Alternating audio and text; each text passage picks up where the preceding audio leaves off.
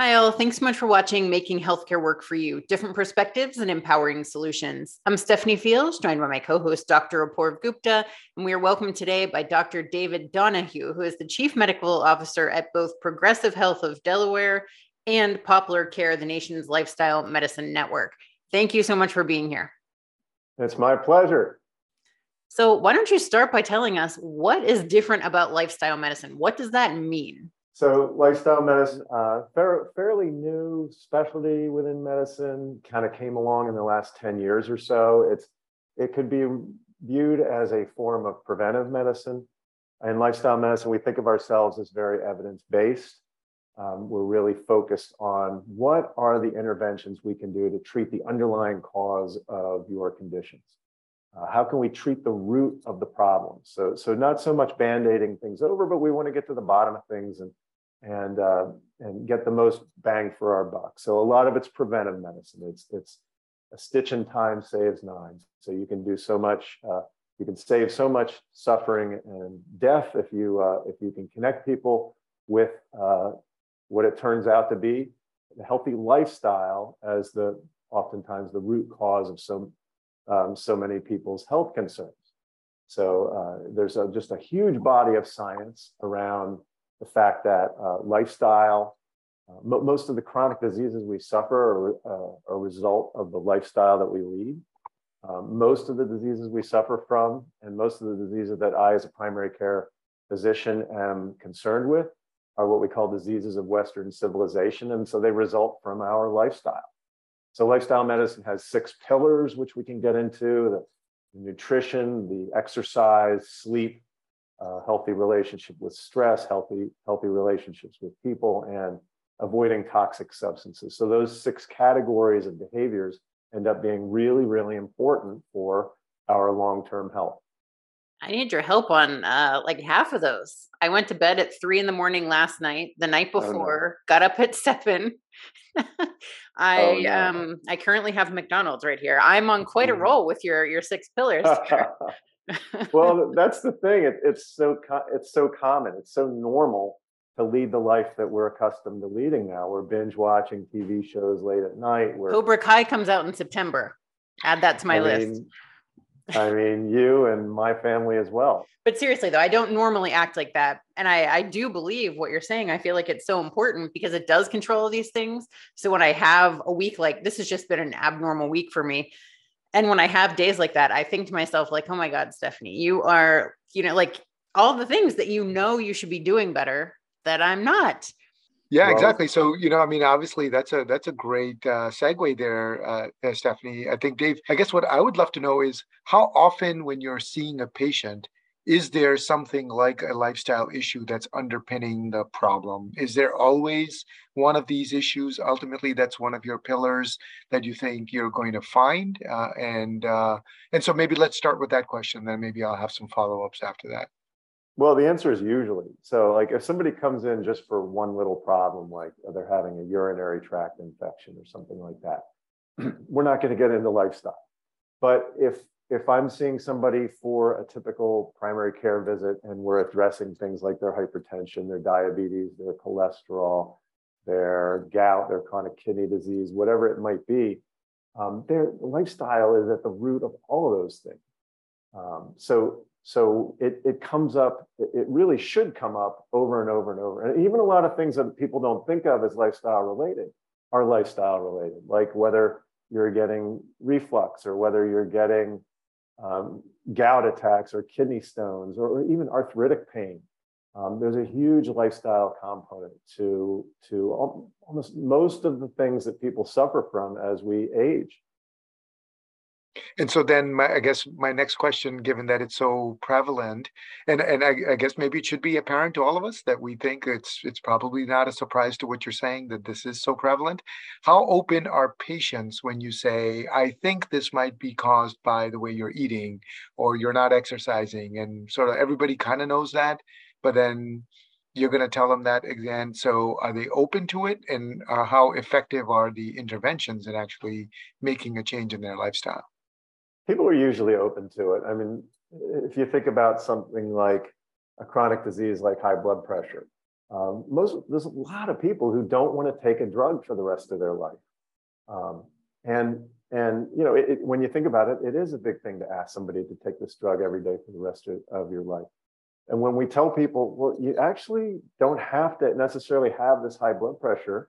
It's not normal to develop high blood pressure. It's developing for a reason in most cases. And let's get to the bottom of it. In many cases, the reason relates to our diet, but it could relate to our exercise or our sleep habits or excess alcohol or caffeine we might be taking in.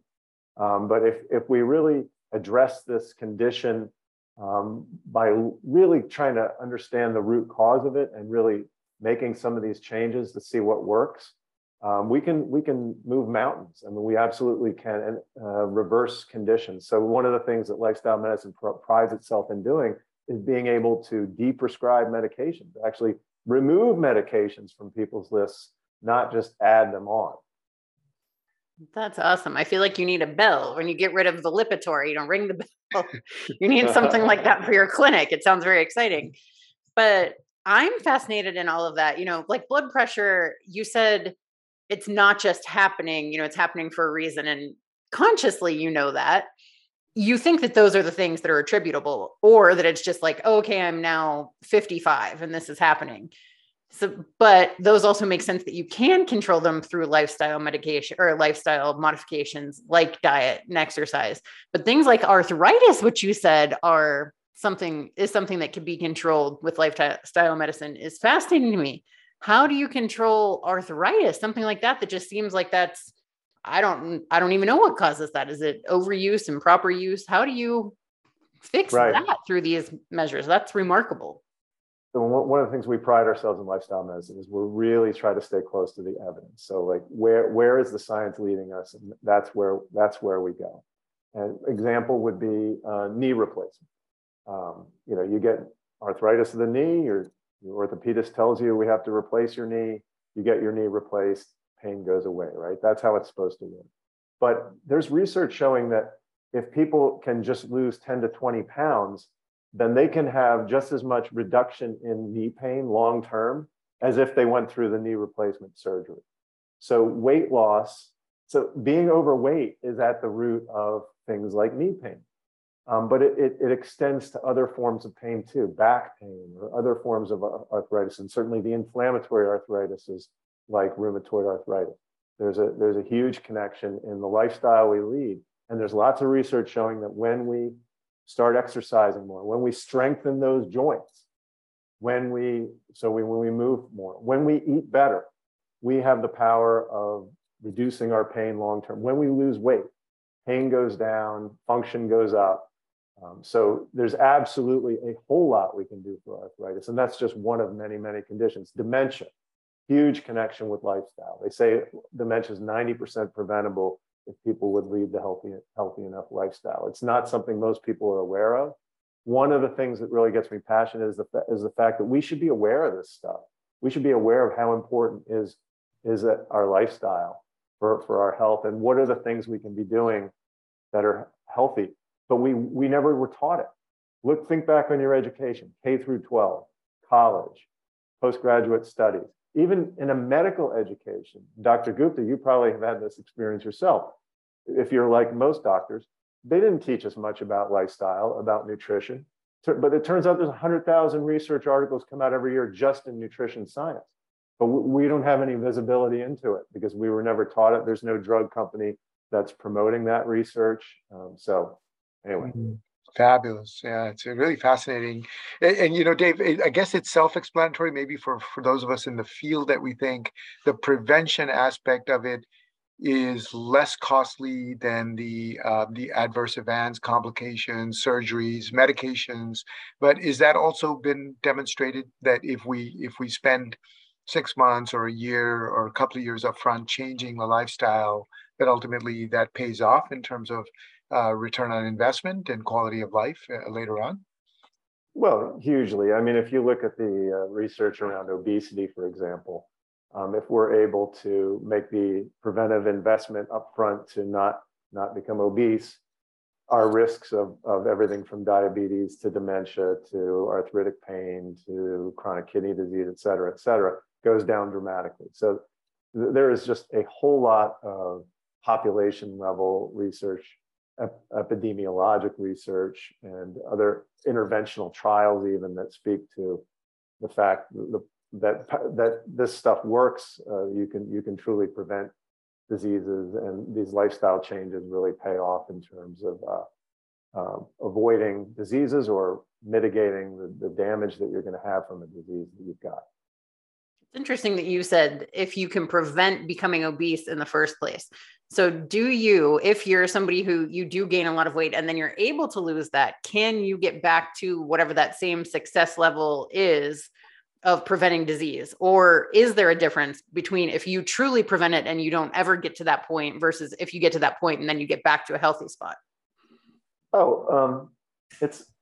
You can definitely, I mean, like if somebody has gained a lot of weight and then they lose a lot of weight and get back to where they were back in high school, they've dramatically reduced their long-term risk of all sorts of conditions. Cancer is much higher in people who are heavier and overweight.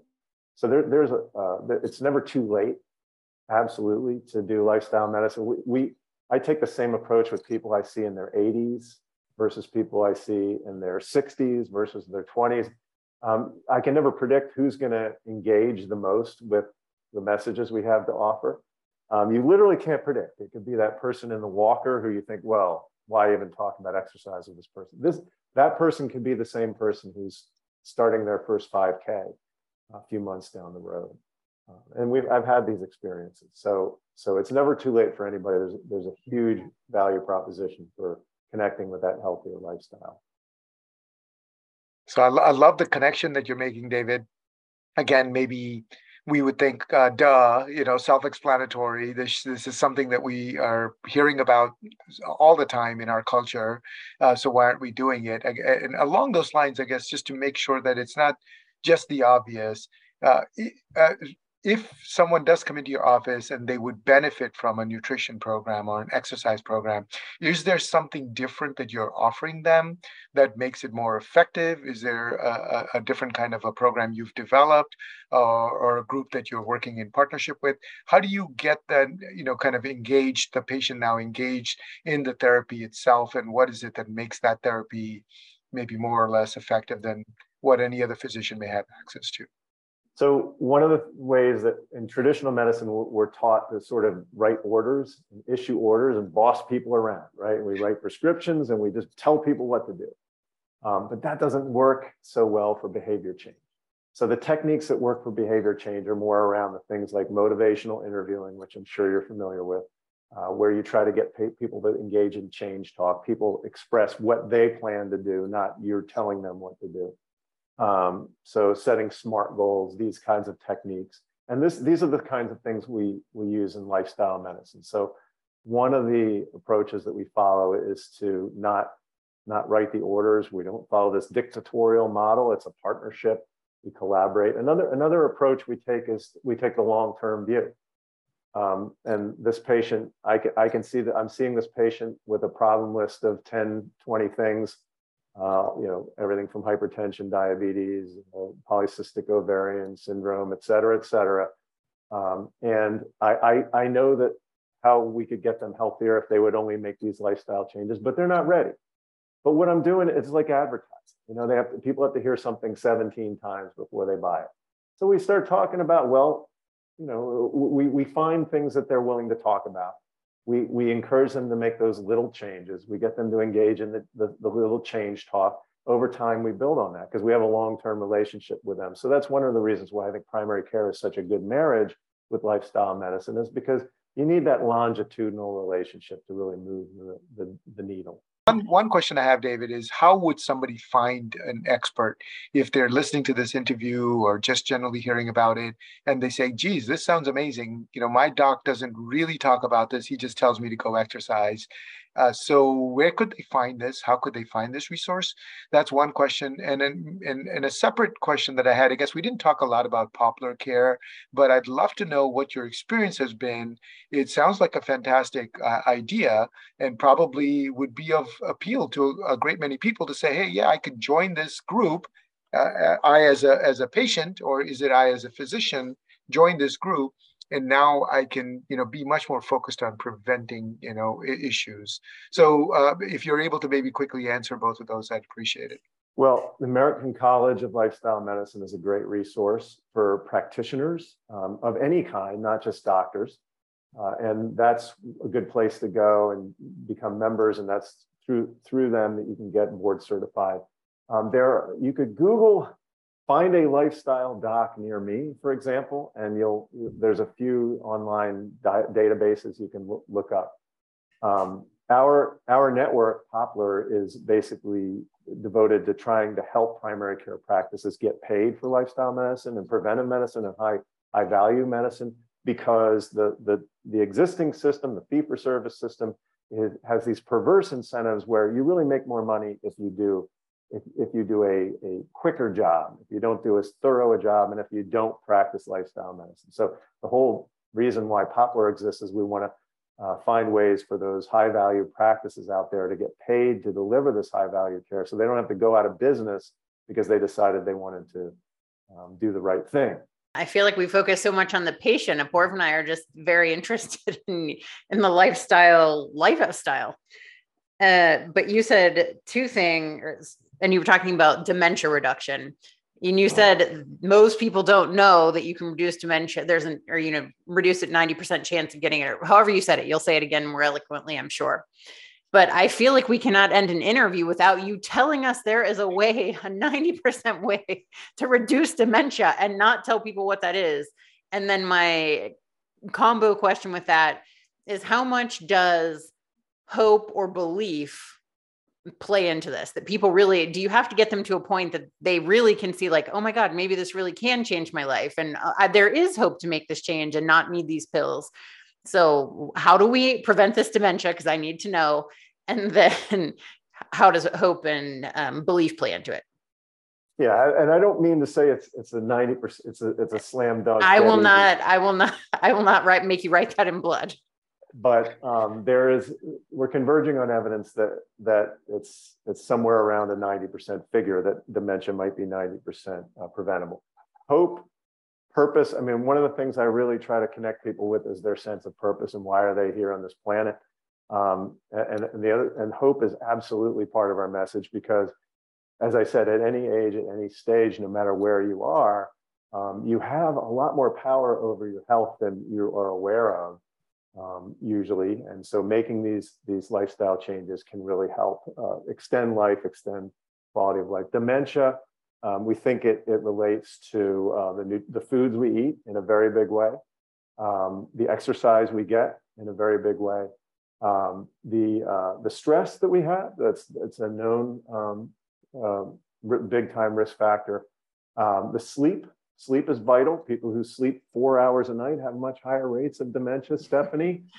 So you don't want to do that. If I start asking some strange questions, you send me habitually. You don't want to do that habitually. Yeah, and then finally, the degree to which people are staying socially connected and staying cognitively active. So what you don't want to do is have a high-powered job and then retire and do nothing. That's a very common pathway to dementia. So if you lead a lifestyle where you're checking all the boxes, you're running on all cylinders in a healthy way for decades, you really can reduce long-term your risk, even if you're carrying the genetics that make you higher at risk of dementia. What would you tell doctors who are just getting out of medical school, who may not have learned all about this in school, like you and Apoorv were talking about before? So what do you tell them? What is that message? The one thing that you could tell them, you need to know this, or here's why this is important. Well, I'll give a reference to my favorite scientific source, and it's nutritionfacts.org. So this website is amazing. Dr. Michael Greger has really gotten his hands around almost the totality of the science in this whole field. And he's got thousands of nutrition videos that are like 5 minutes each, and they just show science. And they teach you ways you can address almost any condition you can imagine with a lifestyle approach through just showing what the science says. And so it's very convincing. I tell my patients, spend an hour on this website, you're going to know more nutrition than most doctors do.